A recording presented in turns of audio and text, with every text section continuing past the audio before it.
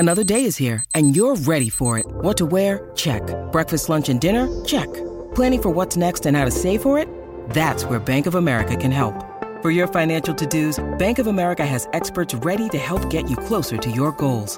Get started at one of our local financial centers or 24/7 in our mobile banking app. Find a location near you at bankofamerica.com/talktous. What would you like the power to do?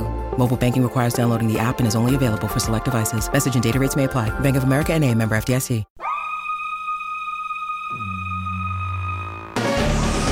Hey everyone, it's Richard Horvitz, the voice of Invader Zim. Aye, Alpha 5, and hey, Billy from the Grim Adventures of Billy and Mandy. And you are listening to the Canned Air Podcast.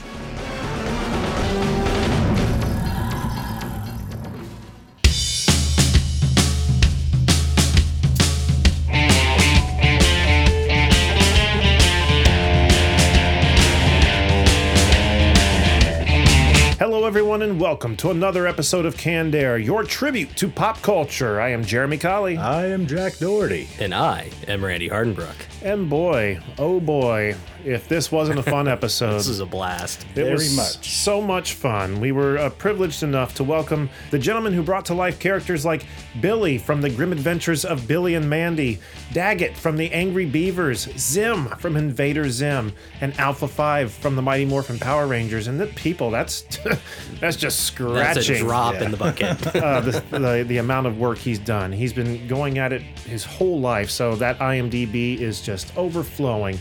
We were privileged enough to get to sit and talk with Richard Horvitz today. It's still beside myself. It was a great interview. You know, this was a very unique one where after our questions are kind of asked, it just kind of wind down into just fun conversation we didn't expect. Just talking TV and movies and just, it was so much fun. So I'm not going to give too much away. I'm excited for you guys to hear it. But before we get to it, don't forget to find us on Twitter at CannedAirPod and on Instagram at Canned_Air and at CannedAirPodcast.com, our website. There are two different buttons on there that you can show your support: a merch button, t-shirts, stickers, mugs, and a Patreon link that'll take you to our Patreon page where for $5 to $10 a month you can get access to a plethora, tons of extra catalogs of stuff we've been doing over the years. So well worth the money there. What am I forgetting, gentlemen? We're proud members of the Evergreen Podcast Network. Check us out on evergreenpodcast.com. There it is. And I think that's everything, right? That's it. Yep. I don't want to keep the people waiting on this. No, they're going to want to hear this. Yeah. Let's just cut right over to our conversation with Richard Horvitz.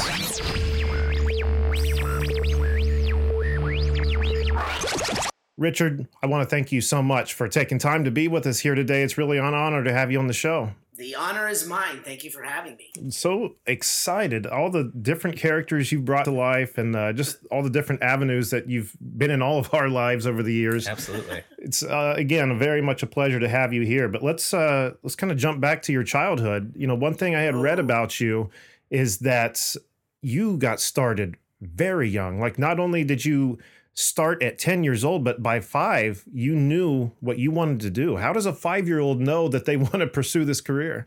Wow, you have done some deep research. I am very impressed. Yeah, I knew at 5 years old that I wanted to be in entertainment because I was obsessed with television. I'm one of those kids in the 60s and 70s that was sat in front of a TV set. And I fell in love with the show Get Smart. And I loved Don Adams. I just was like, Don Adams, you know, Agent 86 and 99, Barbara Feldon. I just loved it. And I loved Don Adams' delivery. And I didn't realize delivery, at, 6 years old or 7 years old. But I also watched Flip Wilson and Tom Jones, or as my mom used to call him, Tom Jones from England, even though he was Welsh, or is Welsh. Is Welsh. And I just used to do imitations of Tom Jones, swiveling my hips, and I would do Flip Wilson as Geraldine, and my dad would just go, "Oh, I'm going to bed," but I loved it, and that's how I knew, and I just knew that I always wanted to entertain, and I just knew it, and my parents were not. Show business savvy. And so it took a while, but there was a church play at our church that I grew up at. And the man who had written it and directed it was a man named Floyd Huddleston, who had written the music for the Aristocats for Disney. Oh wow! And I did this play for him, and he said to my mom and dad that he wanted to introduce me to his agent at the time. And at this point, I was 10, and that's literally how I got into the business.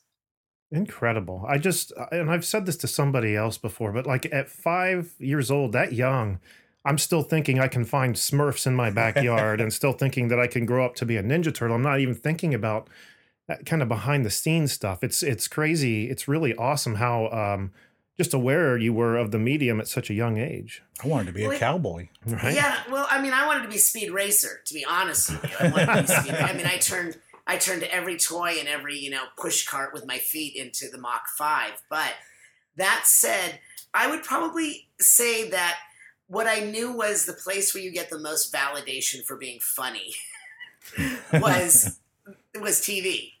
And the best part of it all is that when I started my career, and by the time I got to the 80s, I had worked with everyone I had watched on TV. I worked with Alan Hale Jr., the skipper from Gilligan's Island, the Brady Kids, David Carradine, Kung Fu. You just name it. I got to Dave Madden, Reuben Kincaid from the Partridge Family, and so that was just my joy. I mean, I was a fanboy before I think it was termed fanboy. Right. So you had already said that your folks weren't into show business. They weren't in that business, but I'm taking it they were very supportive of your wanting to be in that business. Yeah, we grew up I grew up, our family was from the San Fernando Valley, and we moved to the San Fernando Valley in 1950. Back then, the San Fernando Valley was mostly orange trees and chicken farms, and it was like the country. It was like the country in the desert. And there were two types of families in the San Fernando Valley at the time. The aerospace families, which my father worked for Rocketdyne, so he worked on all the Apollo rockets, and he worked on the space shuttle before he retired. And then there was the entertainment families, and we were just the aerospace families. My mom didn't really drive the freeways. And so my mom was very supportive because she had to learn to drive into Hollywood. And when you live in the Valley, back then it seemed like Hollywood was another world. It's literally 20 minutes without traffic, but we didn't really venture out past our own neighborhood most of the time. Right. And so my mom was very supportive. My dad was very supportive.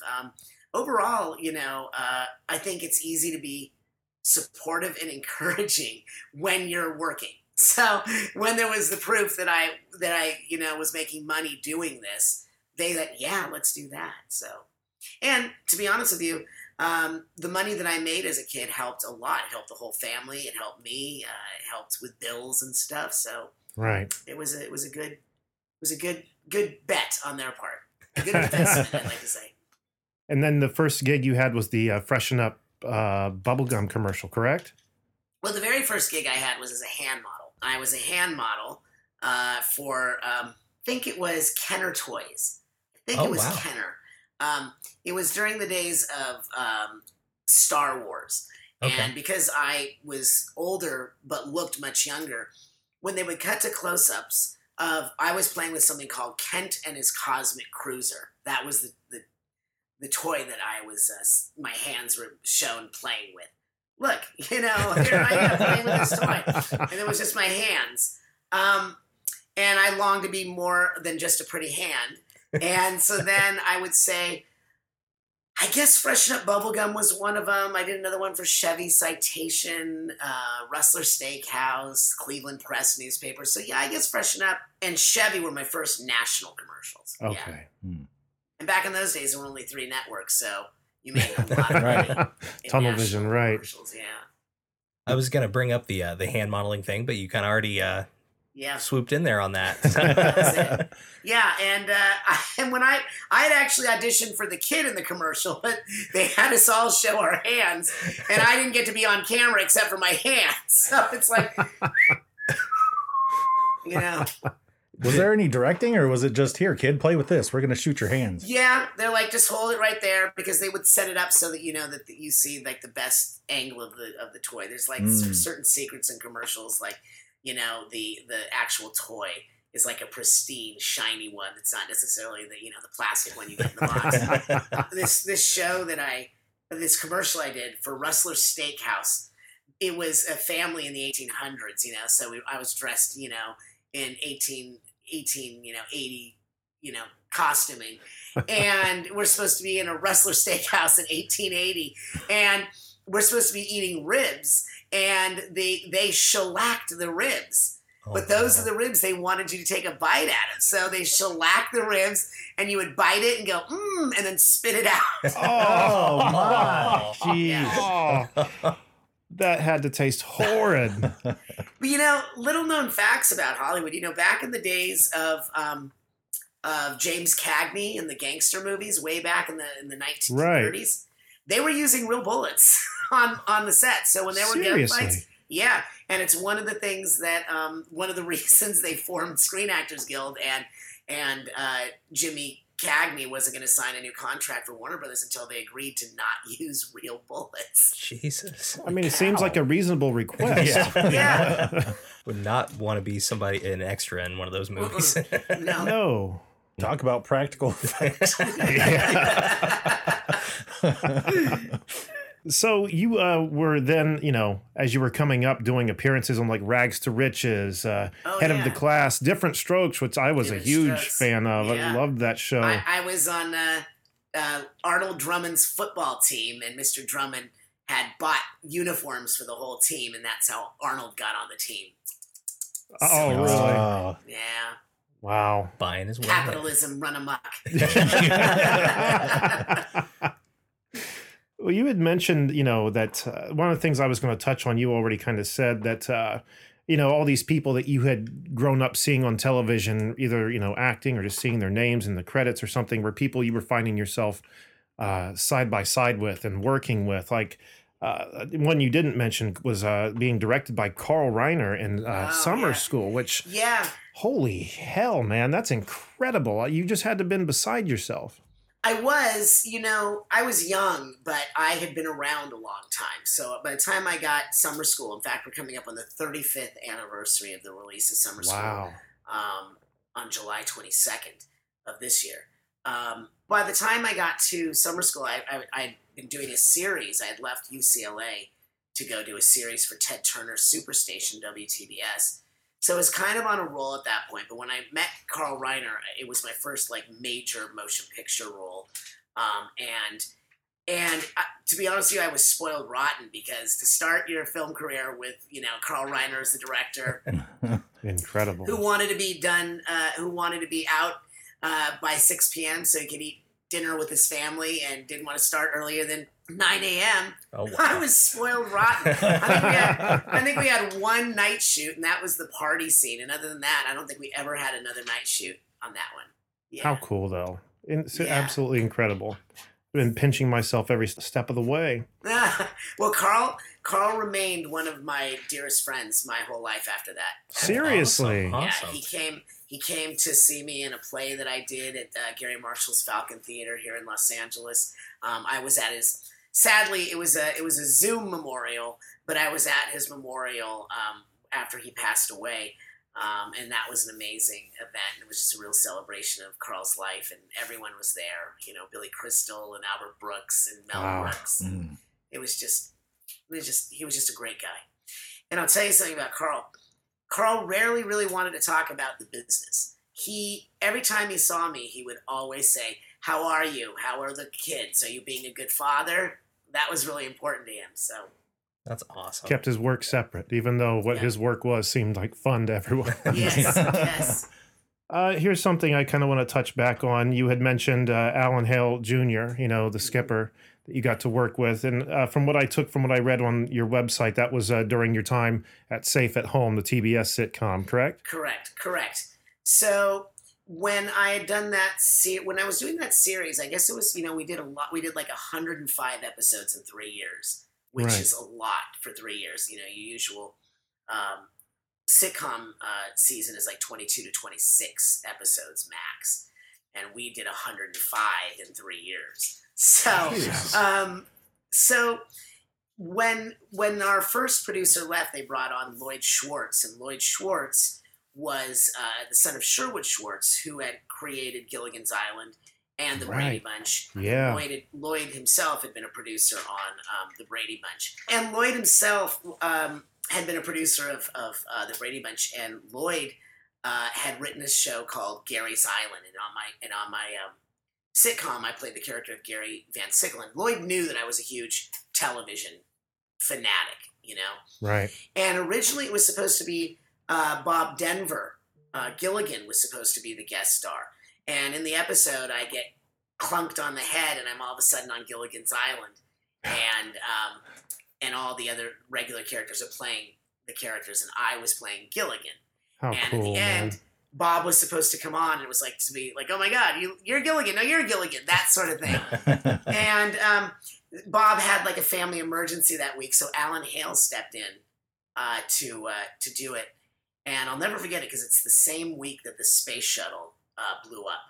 Oh wow, really? Yeah, that touched me pretty deeply because my dad had worked on that space shuttle. So, like I said, we were an aerospace family. But Alan was just such a bright light and like the sweetest guy. And the first thing he said to me is, he called me little buddy, just like he called me Gilligan. And he said, "Little buddy, I wish Bob could see you. He would get such a kick out of you." Oh. And that meant a lot to me, you know, because like I'm doing an imitation of Bob Denver that wasn't, you know, was kind of my take on Gilligan. Right. And at the end, he like picks me up and spins me around like I was Gilligan in the show. So it's like my two worlds colliding, my fantasy world and reality. So, man, but Bob was a great guy. I mean, Alan was a great guy. Sure. Sweet man. That's refreshing to hear. For a second there, I thought he was going to lean in and say, "Damn, I'm sick of playing Skipper."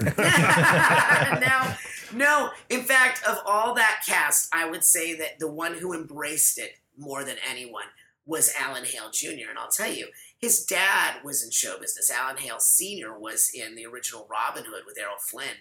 Oh, wow. And he would tell me stories about how, you know, he said, "Why would I ever feel bad about being the skipper?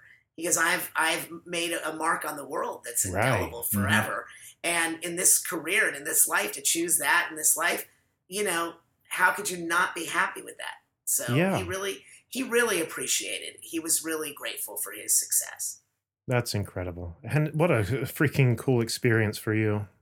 Speaking of sitcoms too, you are also a recurring character on the Munsters Today, correct? Yes. That was the same company who had done Safe at Home. And that company was called the Arthur Company. And the Arthur Company was very famous in the 80s because they were taking all of these shows and rebooting them, which is what we call it today, right? Reboot. Mm-hmm. Yeah. They did 240 Robert, FBI, The Untold Stories. I think they were doing Dragnet. And one of them was the Munsters. And I'll tell you a very interesting story about the Munsters. So I was the first person in the new Munsters that was the first to find the Munsters and my hair stand up on end and run through a wall. I've got to find this. And my partner in that scene was Dave Madden, Reuben Kincaid from the Partridge Family. Wow. So Seriously. we're these two contractors or exterminators. I don't know what we were playing. But we are the ones that find them after they've been they've been frozen for 35 years or something. Wow. But I'll tell you, we shot that at the Hollywood Center Studios where I Love Lucy was originally shot. But then we moved over to Universal Studios when the Arthur Company made a deal with Universal Studios. And at the time, we were shooting there. Actually, I think we were still on Hollywood Center. They were shooting Scrooged, the Bill Murray movie, Oh, cool. across the alley. And I was working on the Munsters on the stage across the alley. And during a break, I had found out that the cinematographer on the movie Scrooge was the cinematographer on Summer School. So I went to say hello to him, and there was Bill, and he introduced me to Bill Murray. And so Bill Murray says, so you're working on the Munsters, huh? And I go, yeah, because I loved that show when I was a kid. I said, yeah, it was. Yeah, I said, it's great. He goes, is it the same? And I'm like, well, not really, because it's on video and it's in color. And he goes, ooh. And I said, but the good thing is that we have the original set. And I said, you should come by and you can see the set. You know, it's got spots, spot under the stairs, and has all that. Oh, wow. And sure enough, during like a 5-minute break from blocking the show, the door opens and there's Bill. And Bill Murray comes in, and I'm showing him around, and he's like, wow, this is really cool. And I think, wow, I'm friends with Bill Murray now. Yeah, serious. one of the production assistants on our show came up because they thought, oh, this is the perfect entree to talk to Bill Murray, because I was talking to him. And he goes right up to Bill Murray, and right to Bill Murray goes, this guy, and does a Bill Murray imitation to Bill Murray. And Bill Murray looks at me and he goes, nice meeting you. And he walked out. Oh, scared him off. Some people. Jeez. We're going to jump to a quick commercial break, but when we come back, more with Richard Horvitz. Stick around. When you need mealtime inspiration, it's worth shopping Kroger, where you'll find over 30,000 mouth-watering choices that excite your inner foodie. And no matter what tasty choice you make, you'll enjoy our everyday low prices, plus extra ways to save, like digital coupons worth over $600 each week. You can also save up to $1 off per gallon at the pump with fuel points. More savings and more inspiring flavors make shopping Kroger worth it every time. Kroger, fresh for everyone. Fuel restrictions apply. One thing that you didn't touch on, because you jumped ahead to my film career, is my musical theater career. Did you see anything? Yeah. So with Oliver. And this to me was like, if I want to be brutally honest, was that in summer school and in Invader Zim, I guess there's like some benchmarks in my career, like highlights, but Oliver at the Aquarius Theater in Hollywood was by far one of my most influential jobs and experiences. It was just after Zoot Suit had closed, and it was 1970. Is somewhere in the 70s. I don't remember the year now. 76, 77, maybe somewhere. Anyway, they were going to do the musical Oliver, and it was going to star Shani Wallace, who played Nancy in the original 1968 Academy Award-winning musical Oliver. So she reprised her role. It was directed by Anna White, who had won the Oscar for choreographing the 1968 Academy Award-winning movie. And it starred Dick Shawn. And if you know Dick Shawn was in It's a Mad, Mad, Mad, Mad, Mad World. He was in, he played LSD in The Producers. He was just the funniest, greatest guy in the world. And Stubby Kaye, who had played Nicely in the original movie of Guys and Dolls with Frank Sinatra and Marlon Brando. Wow. So I was just like in the gladdest of company. Sounds like it. Good. And I honestly thought that was going to be my career path. I honestly thought that I would move to New York and pursue musical theater. But, you know, when you're in LA and you're doing film and TV and commercials and making money, no agent is going to send you to New York for a year where you're only making equity fees. And certainly my parents weren't going to uproot my life. And then just life got away from me and I never got to New York. But I still do theater. To this day, I still do it. Awesome. I was going to ask that. So what is it about theater then that is so much more enjoyable than the other avenues in the entertainment industry for you? I love, well, first of all, just from the perspective of stage in itself, I love the magic that can be created with like imagination on stage. The things they can do with sets and psychs and lighting and turntables and it's like to me it's like playing in Willy Wonka land, you know. It's like it's the candy factory.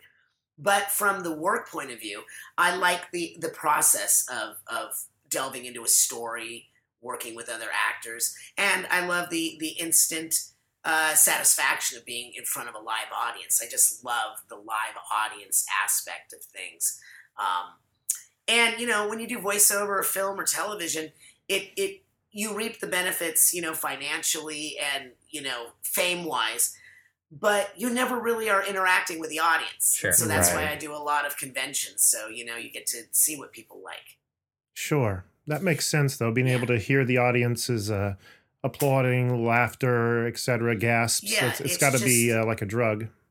And the thing is that I'm what I refer to as animated by nature, meaning I anything you put me in, you're going to think of me as a character, even if it's, a superhero show or something. Right. Because I'm animated by nature. It's my natural personality.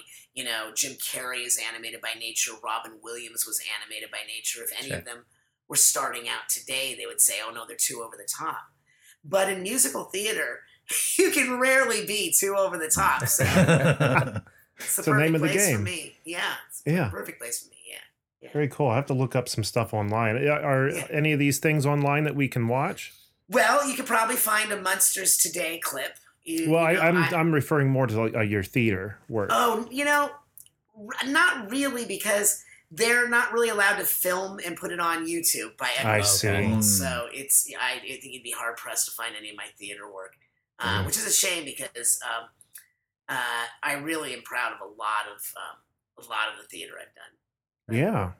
That's the other thing that I love about it. It's like it's all in the moment. It's there, and it's gone, and all that's left is memory. So. Okay, so it's the late 80s, early 90s that your voiceover career starts. What was it that you're already doing commercials, you're doing television shows, movies, theater. How did you then go into the world of voiceover? It's a good question, and the answer is not that exciting a story, but what happened was after Summer School was released, there was a Writers Guild strike in 1988, and that just crippled the industry. People, and by the time we got back from that strike, the business was never the same again. And so I was hurting for money and work at that point. I had a house and cars and all sorts of things that I had to pay for, and the work wasn't coming like it did prior to the strike. Prior to the strike, a working actor like me could count on, a guest star on a TV spot, maybe a month, maybe every couple months, and that was enough to sustain you. But that went away after the strike because all of a sudden all the celebrities started doing the guest star parts. They called stunt casting. And then when reality TV came in, everybody who had acting careers were really in trouble because once the studios and the networks figured out, hey, we don't have to pay these people and it would be cheap to do these shows and we get just as much ratings and viewership. So the whole business was changing and I needed to work and I didn't know what I was going to do. And I had a friend, he's still my friend, Michael J. Cutt, who was on Safe at Home with me. He and I were in his backyard one day just tossing a football and he said, you should do voiceover. You've got an animated voice. And, our agent, because we shared a commercial agent, they share an office with a voiceover agent named Sandy Schnarr. Why don't you ask them about that? What could it hurt? And so I said to my commercial agent, Susan Nathy, CPC and Associates, my friend Wendy, who is still my friend and my agent, I said, I want to do voiceover. They go, well, we're not associated with Sandy, but we are obviously close. Why don't you let us set it up? And so I went over to meet Sandy, literally across the office. And Sandy said, well, we really don't have anyone with your sound. You need to get a demo reel. So I said, okay. I went and I got a demo reel. And back then it was literally a demo reel. It was reel to reel scale, And I gave it to her and she said, great. And my first month there, this is how naive I was about voiceover. Because, growing up, Speed Racer was Speed Racer. I didn't think about, Peter Fernandez as the voice. Right. Exactly. So I really knew nothing about voiceover or that end of the industry. So my first month there, I booked 3 radio spots. Okay, 3 radio spots that first month. And my very first job was in a car commercial, may have even been another Chevy commercial, where all I say is, bye, Dad. And I go to Sandy, my agent, that's all I say is, bye, Dad. And I can't believe that. Don't they know who I think I am? And she said, you get paid the same as the guy that has the 40 lines as the announcer. Wow. I'm like, oh, okay. So, but this is the best part of this story, is that at the time when you booked a radio spot, The payment was $175 per spot per cycle. Cycle was 13 weeks. So they paid you $175 for that one commercial, and they had it for 13 weeks, and if they ran it again, they had to pay you another $175, etc. And plus 10%, so you got your agent's fee in there. And so I did 3 of these, and I literally sat there thinking at the first job, wow, if I do 5 of these a day, 5 days a week, I could easily clear $5,000 a week, and that would put me back on, right? I had no idea that it was just as competitive. Right. That's the last time I worked that year.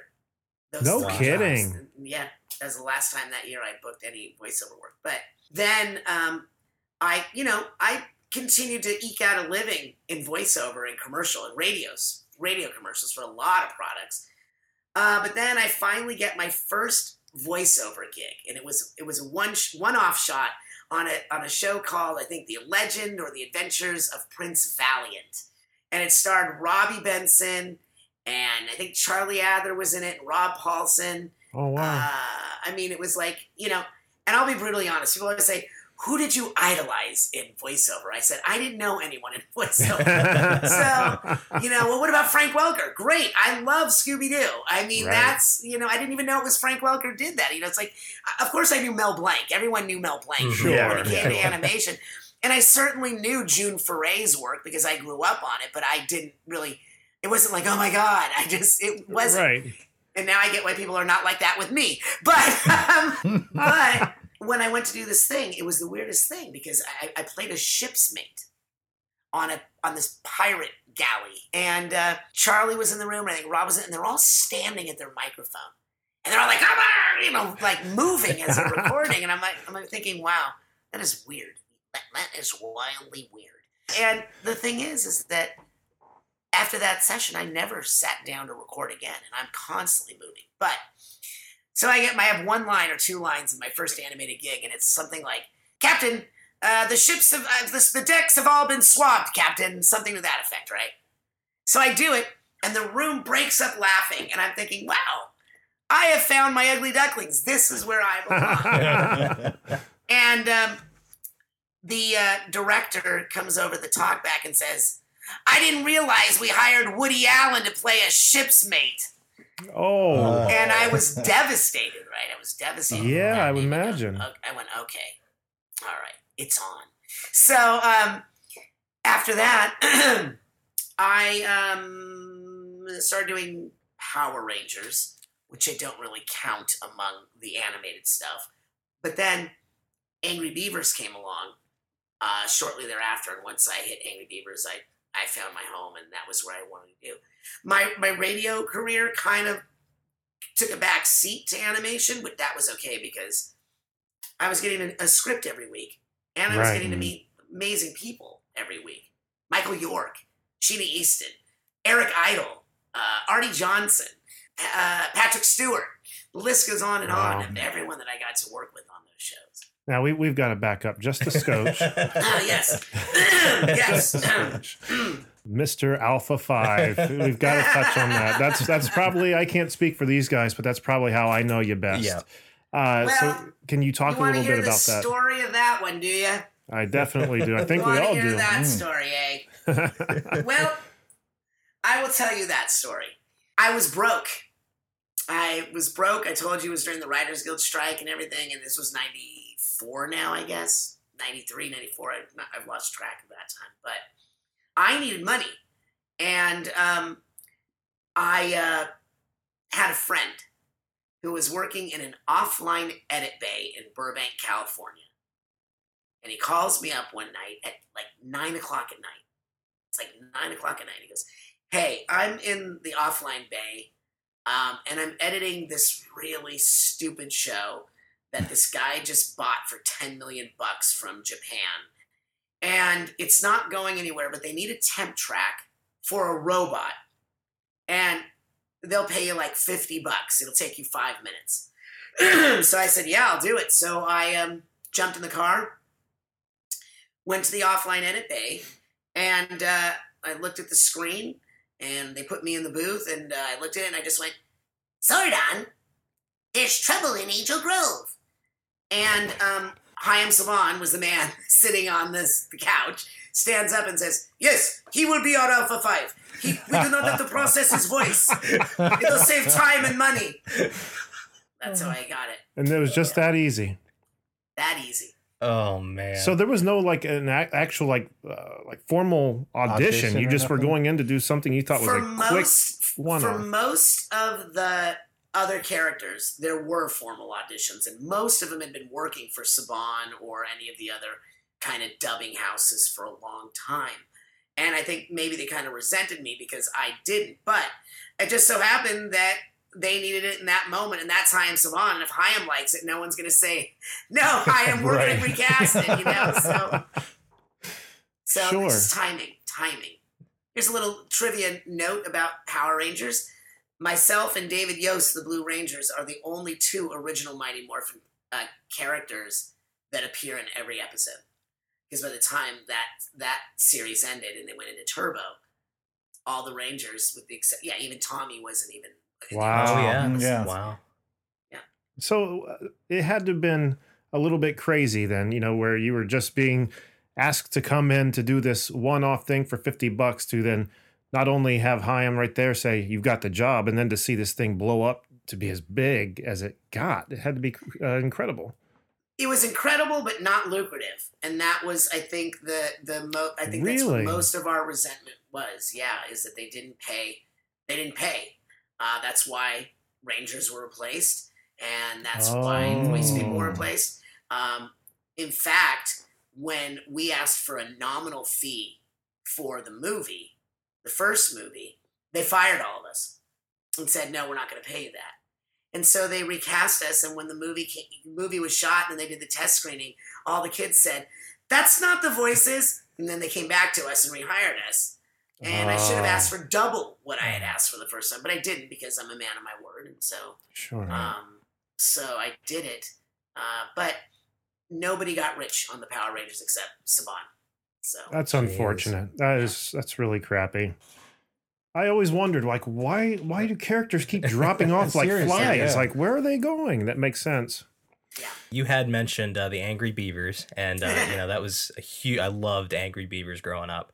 thank you. Believe it or not, last Wednesday or something was the 25th anniversary. No kidding. Wow. Of Angry Beavers. Yeah, so we're coming up on a lot of anniversaries. It's the 35th anniversary of Summer School. It's the 25th anniversary of the Angry Beavers. It's the 30th anniversary of the Power Rangers, which is weird. Wow, you're right. Yeah. Man, you've got a lot of celebrating to do. Yeah, right. I just don't think I can't figure out how it went by so fast. Keeping busy, I would imagine. Keeping busy, yeah, keeping busy. You move on, you keep moving on. I have a tendency to get really attached to the projects I'm on. Sure. So a lot of voice actors will come in, they'll do their job, and they'll just move on to the next job, and that's great too. But I like to be involved in the whole process. I like to be involved. I like to know the crew. I like to be friends with the creator and the casting people because it's like a family. And Right. Anybody else that goes to work, they get to see their friends, every day at the office. But Right. this is my office for that time. So I like to be involved with it more than just being just the voice. It's just important to me. Of course. I mean, those characters, especially after you've done them for a while, become an extension of oneself, right? I mean, Yeah. I don't see how the voice actor who doesn't get attached to their characters, I just don't see how they don't. I get your Yeah. angle a lot more. One of the things that I chose not to do, because one, I'm not good at it, and two, I don't enjoy it, is voice matching. There are people that are amazing at it. Jim Cummings, obviously, is Winnie the Pooh in 2 2. Bill Farmer as Goofy, and Bob Bergen as Porky Pig, and Tweety Bird, and Eric Bauza, who does all the Looney Tune voices now, like Bugs Bunny, and Billy West is good at it too. I don't enjoy doing it. And it was based on an experience that I had where I was hired to do the temp tracks, all the temp tracks for John Leguizamo in Ice Age. And Sid the Slot. And so after I auditioned this thing, you would have thought that I was the foremost John Leguizamo impersonator. because they just, oh my God, he's amazing, he's great. And so I go to do the job, and there I am at Warner Brothers on the stage with this, was that Warner Brothers? Yeah, it was at Warner Brothers, even though I think it was a 20th Century Fox release. But anyway, it was a big screen, and the animatic was there. And from Q1, that doesn't sound like John. Listen again. That's not how John does it. Listen again. 4 hours. Oh, ouch. Yeah, and I walked out of there, and I called my agent. I said, I don't want to do it anymore. I don't want to do voice matching. I don't want to do sound-alikes. There's other people that do it really well. I only want to create characters that someday someone will have to voice match me when I've shed this mortal coil. So I don't want to do it. Because what happens is it makes it really hard to play pretend, for me anyway. If my want as I'm playing is to just sound like the other person, then the story isn't informed. The words don't come through with meaning, because what I'm thinking about is trying to sound like it. Right. And that's what Bob Bergen always says, is that anybody can do Porky Pig. But that's all, folks. Anybody can do Porky Pig. But can you do Porky Pig doing Shakespeare? Can you do Porky Pig in love? Can you do Porky Pig angry? Those are the things that are what people don't realize for sound-alikes, that you have to be able to not only capture the voice, but the acting essence, Right. We're going to stop the conversation right here to take a quick commercial break, but stick around. When we come back, more with Richard Horvitz. History is complicated. The story of human progress is long, messy, and riddled with controversies big and small. On Conflicted, we dive headfirst into history's most infamous events and contentious figures. We try and untangle the good from the bad, the fact from the fiction, and the monsters from the misunderstood. Was Genghis Khan a murderous butcher or a civic pioneer? Did the Allied powers go too far in firebombing the German city of Dresden at the twilight of World War II? And how did the Marquis de Sade acquire such a sinister reputation? And was any of it true? These are just a few of the tough questions we wrestle with and investigate on Conflicted. So if you love history or just enjoy a good story, please join me, your host, Zach Cornwell, for a fascinating new topic each and every month. Conflicted, a history podcast, is available on Spotify, Apple, or wherever else you get your podcasts. I hope to see you soon.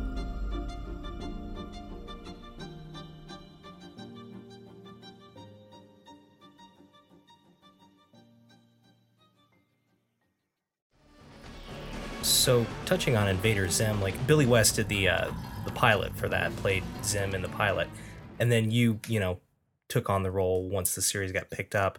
How did you kind of, taking that mentality, kind of balance that of not being the Billy West version of Invader Zim and making it your own? Yeah, well, it was really easy for me. I'll tell you why, because I was supposed to be Zim before Billy. So this is the story that never really gets around, no matter how much I tell it. But I'll tell it again. It's not your fault. Billy is one of my dearest friends in the world. And Billy and I traveled to Australia together. I love Billy. We're close. But what happened was, when they first were doing this, they were doing, they first wanted Mark Hamill. Okay. And then Jonan Vasquez says, no, that, he's too much the Joker. So that's out. Sure. And then they came to me, and Jonan said, I want Richard for the show. But at the time, the executive producer of this show was also executive producing Angry Beavers, because I was still doing Angry Beavers. Okay. And she said, I don't think we want Richard. It's too close to Daggett, which it's not, but it's too close, and there'll be other things for him. I was devastated because I really wanted to do it. I liked the story. And when I first auditioned for it, I thought I was supposed to audition for the role of Dib, because I thought I was more right for Dib. But Jonan said, no, I want Zim. So then they went to Billy. But the problem was, as Jonan said, but Billy was already in too many shows. He was already on, doing Doug. And Futurama was, just starting. And he was too recognizable. Sure. And Jonan said he wanted a voice that was the voice naturally. not someone putting on a voice. Okay. And then Angry Beavers ended before the pilot was released. And Jonan came to me and he goes, wait a minute. He goes, you're not doing Angry Beavers anymore. Come in here. And we went into the booth and I dubbed over all of Billy's stuff. Well, most of Billy's stuff. Enough of it to send to New York and say, this is who we want. New York said yes, and that's how I got it. Now, they'll often say, you know, the never before aired Invader Zim pilot starring Billy West. But guess what? It's just because I don't get a credit on it because I dubbed over it. But if you listen to it, it starts out as my voice on some lines and it ends in Billy's voice. Or it starts with Billy's voice and it ends in my voice. So I'm all over it. But it's only Billy that gets credit on it. Ah. Yeah. Pass that around. That's frustrating. Yeah. We'll get the word out. No need to be sorry. No need to be Count sorry. on us. It's just this. And as Jonan said, all those other people were great. They all brought something to it special. You know, certainly Mark brought something special to it, and Billy definitely brought Billy to it. But I was just it when I came in, and that's, you know, how casting goes. You know, I did a show called Squirrel Boy. It's often forgotten. But Squirrel Boy was a fun show with Pamela Adlon and Kurtwood Smith, and Billy was on that one. And it came down between me and Rob Paulson. And then I got it, and I did the first 4 episodes. Then they replaced me with Rob. But then they replaced Rob and brought me back. So, people can't make up their mind. Right. Yes, that's the problem. And that's what I try to tell everyone that I teach voice acting. I say, just because you don't book the job doesn't mean you didn't get the part. And that's where I was going to start directing attention to next. I'm sorry we're running. Don't want to keep you any longer than we had said. Take your time. Take your time. You just said you teach voiceover, coaching, classes, help with demo reels. What was it that made you decide you wanted to start teaching people? Because I had come to a place in my career where I was I refer to this statement that Sean Penn made. It was called you're either an impressor or an expressor. Neither is right, neither is wrong. You just have to know which one you are and focus your career towards that. Well, I had started as an impressor. A lot of performers are impressors. They're the ta-das, laugh at me, like me, love me, you know. And it's hard to stay an impressor for a long time because that means you have to constantly be impressing. And when you're not getting any validation. It was detrimental to my well-being psychologically. And so at this point, a friend of mine introduced me to a woman by the name of Diana Castle who taught something called the Imagined Life. That's what it's called today. And she taught me how to go from being an impressor to an expressor based in story, where the story was more important than myself. And my career has been kind of a testament to that, because you could argue that Zim sounds like Billy, sounds like Moxie, sounds like a lot of my characters. But my story's changed because I got out of the way of the story personally and just let the words come through. But the words had to be informed. And that's what I learned. And so once I learned that, I said, I really want to help people understand that in this business. Because what I call my teaching I call it the art of playing pretend. Right. The art of playing pretend is what we did as kids, but we forget that because we spend so much time auditioning that it begins to feel like our job is to book the job. But that's not our job. Our job is to play pretend and play pretend fully. Right. Yeah. And along those notes, I do want to just thank you, because my son got into Skylanders at a younger age, like when it was first starting out, and wanted me to kind of sit down and watch it with him when the Netflix series picked up. And the minute I heard you as Chaos, I'm like, all right, I'm all right, in. that's Zim. Yeah. Well, I'm glad you liked it. That streaming is a bird of a different is a horse of a different color, in that they want you to pitch the first 3 seasons. Wow. Because they've discovered that if someone comes to a show that they have not been watching, mm-hmm. if they have to binge more than 3 seasons, they won't. And so, if you wonder why a lot of shows end after 3 seasons, Skylanders one of them. That's why. So yeah. That and the seasons have less episodes now because they don't want them to sit and watch 23 episodes. Where, if it's the right show, I'll sit and binge hours of it. But I will too. And I think that's the sad part about what we've been inundated with so much story. Because I'll tell you, when I was growing up, I grew up with the Brady kids. Each year, I couldn't wait to see them come back and see what they look like now, how old they had gotten, what the new changes were being. But now we watch an entire season in a sitting. Yeah. But back then, two things. Collectively, we were all watching the same thing. Right. We were all watching the same thing. So we were all talking about the same shows. Now, if I had a dime for every time someone said, "Oh, you've got to watch this show," or "You've got to watch this show," and I don't even remember the shows that I liked and I was watching because they go away for a couple of years and come back, and then you can binge the whole thing. I think I think that collectively we're just inundated with so. I think there's some things that are great and some things that are I would like to go back to. And that is one of them. And if you wanted to watch a rerun, you had to wait till the summer. And if you missed it in the summer, you're out of luck. You were out of luck. So I like those days. Same here. I forgot about summer reruns.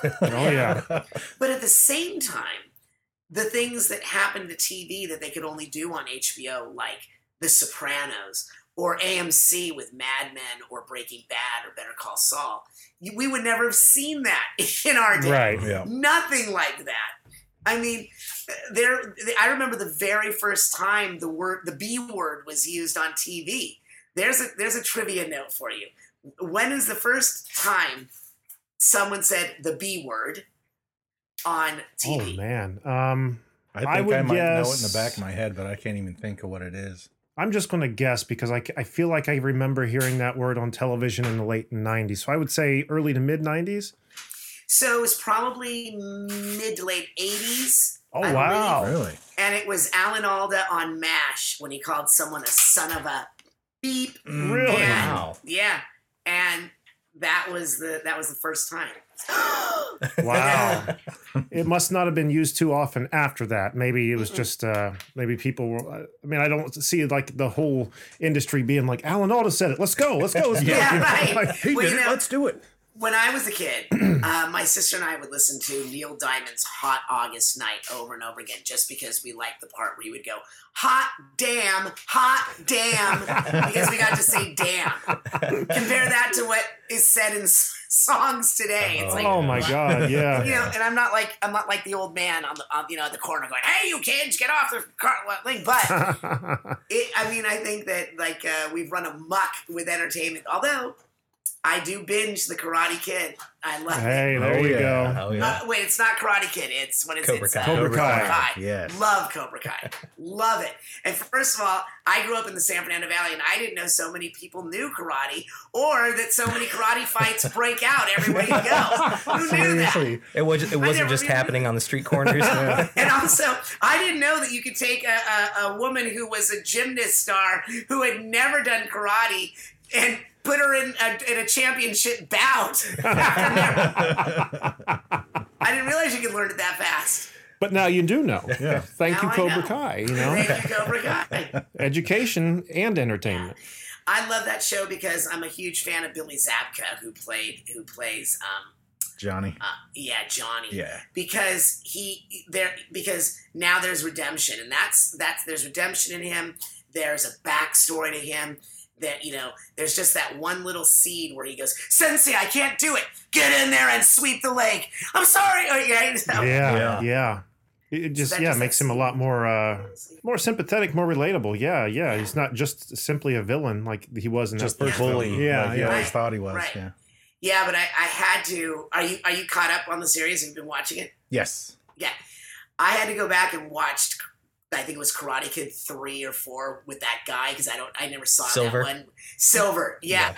And that was really the shortest, least thought out of all those movies. It was like, that's it.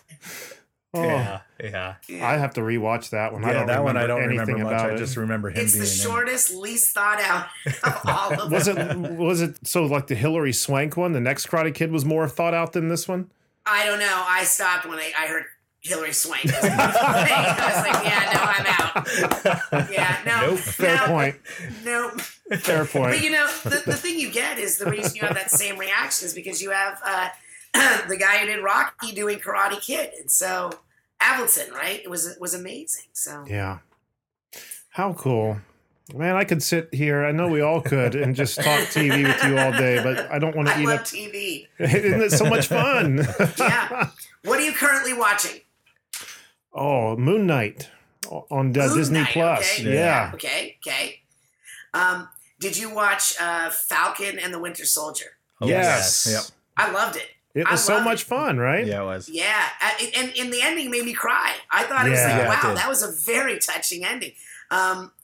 Mandalorian, I'm not going back to. I just, I liked it, but people say the whole point is that he has his mask on, but it drives me nuts that he wears that the entire thing. Take the helmet off. That's understandable. I don't I didn't think I was going to like Loki at all. Yes. And it turned out to be one of my favorites. Yeah. See, I checked out on Loki. I got through the first few.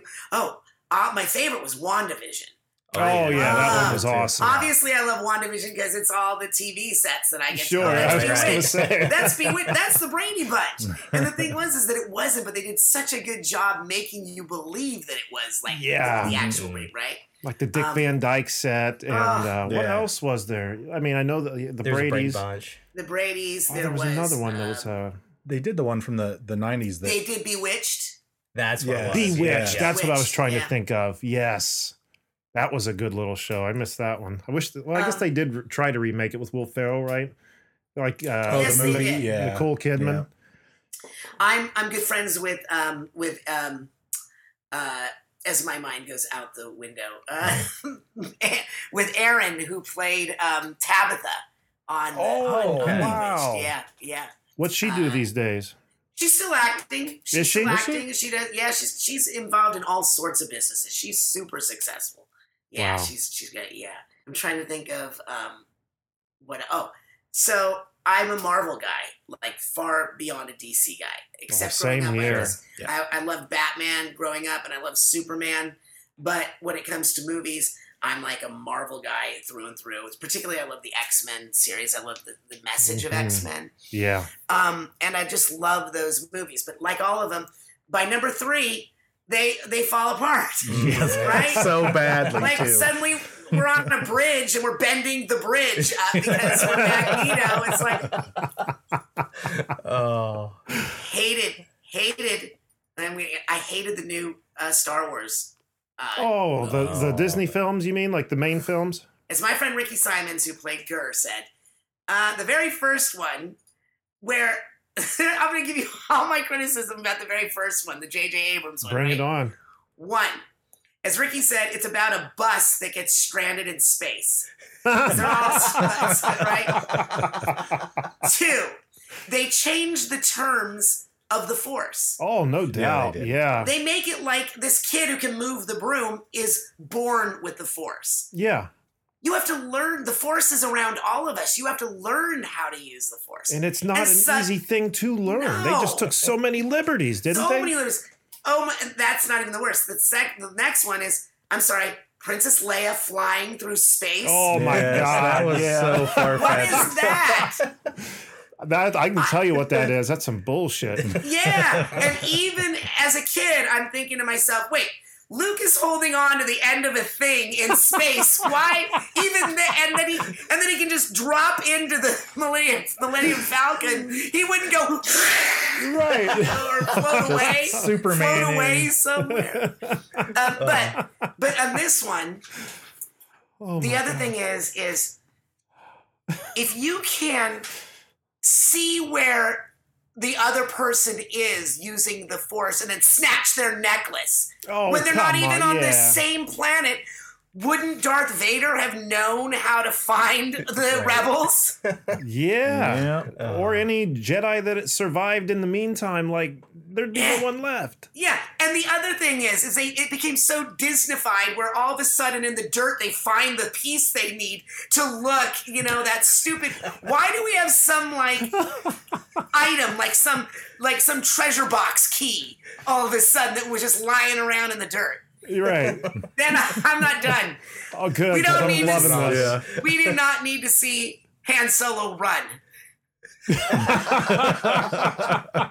And also, did nobody see the Empire rebuilding after everything you guys went through? No kidding, especially when it was a whole damn planet that they were building into. Yeah, and the other thing is, how disrespectful is it to just end the Han Solo character by pushing him over the railing?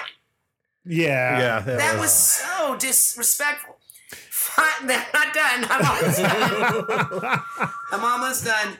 Take your time, loving it. The other one is they say, look for the man with the lilac in the casino. The man with the lilac in the casino had nothing to do with anything. He had no lines. It didn't pay off. How about this? Luke Skywalker spends his entire hero's journey turning his father from the dark side to the light again. But because he's worried about his nephew, he's going to try to kill his nephew. In his sleep. In his sleep? Wow. Yeah. And speaking of Darth Vader, my other big problem is this. No, Father, I will not leave you. And at the end, everyone's happy. Luke has succeeded. I'm sorry. Did anyone forget the part where Darth Vader killed younglings?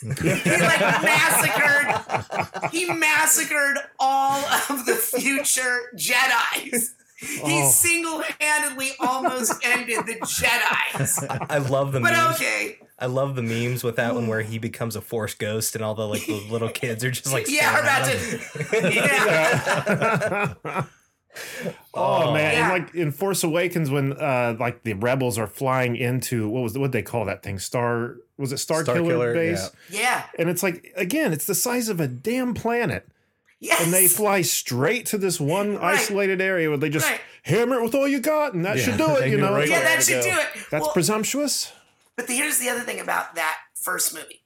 At the end of every Star Wars the original trilogy, there was some hope. They succeeded at something in each one. In this first one, everything was a failure. Everything flopped. Everything.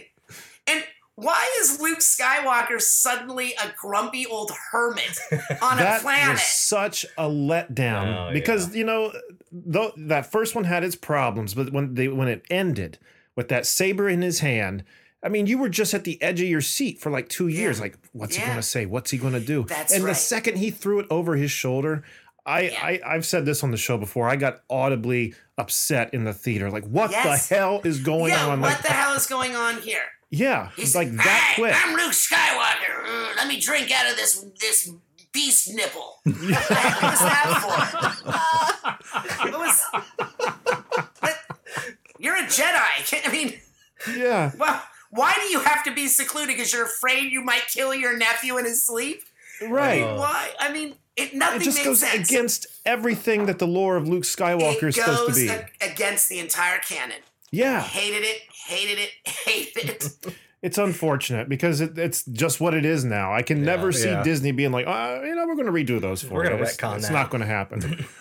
Not like Coppola redoing Godfather 3. Which I hope he does. I hope he does soon because, boy, talk about it's always number 3. Rocky 1, Rocky 2, Rocky 3. Now, Rocky 3, I will give you some credit for it because you got Mr. T. Clever Lang. Oh, yeah. But the one where he fights the Russian and the Russians are chanting, Rocky, Rocky, Rocky. Yeah, right. Sure. running in the snow, like training on all this, like barn equipment. That's how they pitch every one of them. All we need to know is what the training montage is going to be. Yep. That's all. What are you doing? Okay, who's pegged for the song? Okay, the first one we had to run up the steps. I know. And the second one we'll catch a chicken. Good, we'll catch a chicken. The third we'll run on a beach. We'll beat him. Was it the third one that there was the robot that like Rocky had gotten for Adrian or something? Yeah. Happy birthday, Polly. Or Polly, excuse me. Like, holy hell.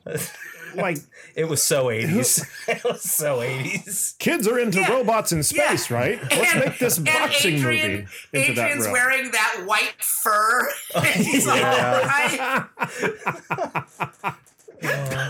how did this go so freaking wrong? Get out of here with that. What's the matter, Mick? Those first four were tolerable, but when you get to the fifth one where he's just like totally brain damaged, I could not do the fifth one. And why does he kill everyone off? Because they don't want to be in his movie. They kill off Adrian, they kill off Mickey, they kill off Carl Weathers. Carl Weathers, who grew on me in The Mandalorian. Oh yeah, he was cool. Yeah. Every time I see him though, I just see him in Happy Gilmore. Chubbs. But you know the one who I thought was like, and it's really hard to do, and it goes against my grain. But you know who I thought was over the top in The Mandalorian was Amy Sedaris. Yes. Oh my God! Absolutely, I've heard so many people go on and on about her performance, and I just thought, my God, she was far too eccentric, and like the look they gave her, she didn't look like she had been tattered by sand day in and day out on this desert planet at all. No, I didn't care for her. I liked. I'm thinking to myself, Grogu has to be of the Yoda lineage, right?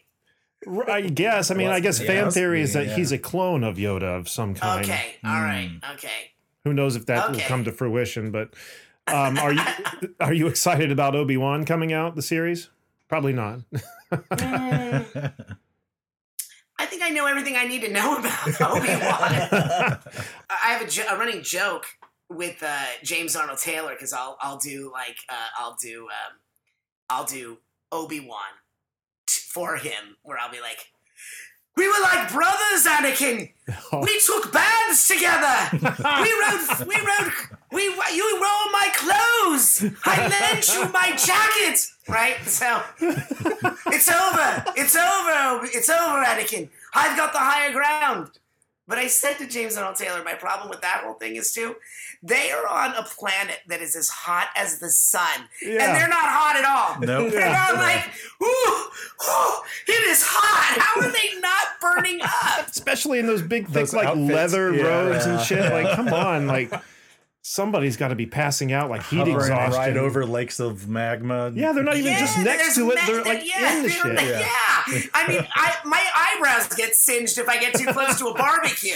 How do I not get singed by all this lava? But then Anakin's 2 inches from the lava itself, and then he catches fire. Yeah. Right. Yeah. 2 words. Then he catches fire. Right. 2 words for you. The Force. Oh, yeah. The Force. That's how. Dark side.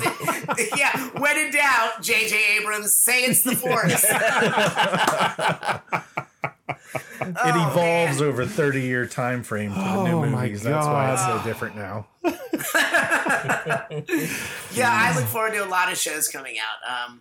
But currently I just listened to the podcast, The Thing About Pam, which is now a TV series with, or was a TV mini-series with Renee Zellweger. I've never even heard of that. Check that out. Yeah, it's a true story. It's like, it's Keith Morrison that's doing the podcast. It's like, but was she? I love Bill Hader's imitation. He's awesome. Yeah, except he did Alpha 5 in the Power Rangers movie. Yep. Oh, right. And as I understand it, the only nod he gave to my catchphrase that I came up with was, yeah, all disgruntled sounding. Seriously, that was improv by you. The I. Yeah, nice. They needed. The thing was that it was women in the Alpha suit, right? Romy and another Romy, and Alpha has hips if you see the hips. So that when Romy would scoot, or whoever was in the suit, you would see the hips like shaking because you could tell it was a woman. So we had to come up with something to cover those moves. And so, like, at first I said, well, it looks like Charo, so maybe it should be like, Kuchi, kuchi, kuchi, kuchi. Wow, if that would have made it into the show. Kuchi, kuchi, kuchi, kuchi. I originally came up with, ay, ay, ay, ay. But I will tell you something that didn't make it into the show, which I wish had. If you remember the episode where Lord Zed and Rita get married. Yes. Yeah. They destroy the command center, and they turn Alpha evil. They put that disc in Alpha's back. Yeah. Okay. And Alpha is evil in that episode, which I love. And the first time you see Alpha in the command center, he, like, presents himself out of the dark like he's really evil. And I wanted so badly. We actually did loop this. I walk out and I go, I'll be your Huckleberry. And I really wanted it to be I'll be your Huckleberry, because it's like one of my favorite moments in a movie. And they said, okay, but then they said, no, we can't do it. It's copywritten, so. Oh, is it really? Yeah. So. Wow. How cool, though. Yes. Oh, my God. I just want to, I'll be your Huckleberry. That might be a sound bit now. Yeah. Well, Richard, man, thank you so much for taking Thanks this for having time me. to be here. I want to encourage our listeners to go to richardhorvitz.com, check out your story, your demo reel, but there's also a link at the top of the page that'll take you over to those voice classes and coaching and stuff. Great. Is there another avenue for people to get there or no? You can just go via Gmail to Richard Horvitz classes, plural, at gmail.com. You can follow me on Instagram, and I believe what is my Instagram? That's a good question. It's Horvitz VO, I think. Yeah, Richard Horvitz VO. Yeah, Richard Horvitz VO, and Twitter is just Richard Horvitz. So wonderful. So Now, there you go. Richard, thank All right, you my friends. so much. Have a wonderful night. Thank you so much. You too. Bye, guys. Bye-bye. See ya. Bye. All right, and once again, that was our conversation with Richard Horvitz. Damn, that was fun. My face still hurts from laughing so much and smiling at the same time. I would love to talk endlessly about Star Wars with him. Or just anything. I mean, anything, but boy, oh boy. I mean, was he not only nailing things I already was thinking about Star Wars, but then kind of opened my mind to things I hadn't thought about. Yeah, there was a lot of stuff that I never thought of. Yeah. Yeah. So he's right. I hate these movies even more now. Preach it. I'm ready to retcon them now. Oh my God. So yeah, I had so much fun with Richard. Big thanks for him stopping by. Again, on Instagram, he's at Richard Horvitz VO, and on Twitter at, I believe he said just Richard Horvitz, and his website, richardhorvitz.com. All these things will be in the link to this episode. If you don't remember, just go down and click on them, and they'll take you right there. And I think that's going to do it for this week's episode. So, Jack, what do we have on that website? Go to cannedairpodcast.com, where you can listen, like, subscribe, see some YouTube videos, become a patron, buy some merch, and if you'd like to be a guest and promote your work, send us an email on our contacts page. And don't forget to find us on Twitter at CannedAirPod and on Instagram at canned_air. And again, if you like what we're doing, that website Jack was talking about, 2 methods of support there, Patreon and the merch page. Get some extra audio or some physical merch for your support. Or if you don't have the money to support us, just go to your podcast player of choice and leave us a review. Write a quick review or hit that little 5-star button. I guess you can hit any star you want, but we prefer the 5. Mm-hmm. That bodes better for us. Yes. So. Yes. And again, evergreenpodcast.com. Check us out there and all the other great shows. All right, and I think that's going to be a wrap on this episode. Damn, that was fun. That was a blast. I wish we were still talking to it. Good times. All righty, but until next time, I am Jeremy Colley. I'm Jack Doherty. And I'm Randy Hardenbrook. Be excellent to each other, everyone.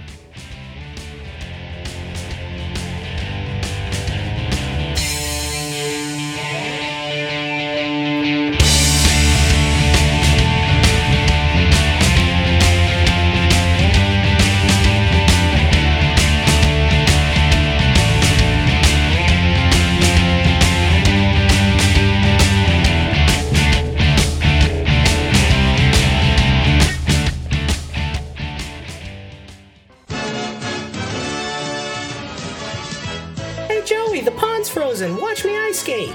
Wait, come back. The ice could break. Whoops. Help! Quickly, walk back to the edge.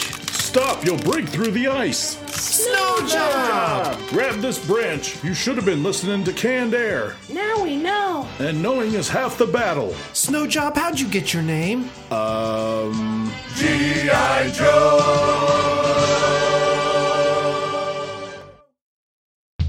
This has been a Canned Air production.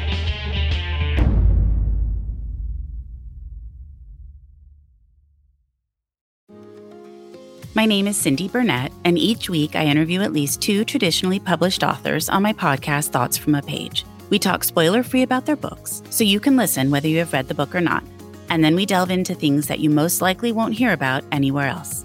The importance of the cover design, why they included various aspects of the story, personal details about both the books and the authors' lives, and so much more. You can find the podcast on every major platform and learn more about it on my website, thoughtsfromapage.com.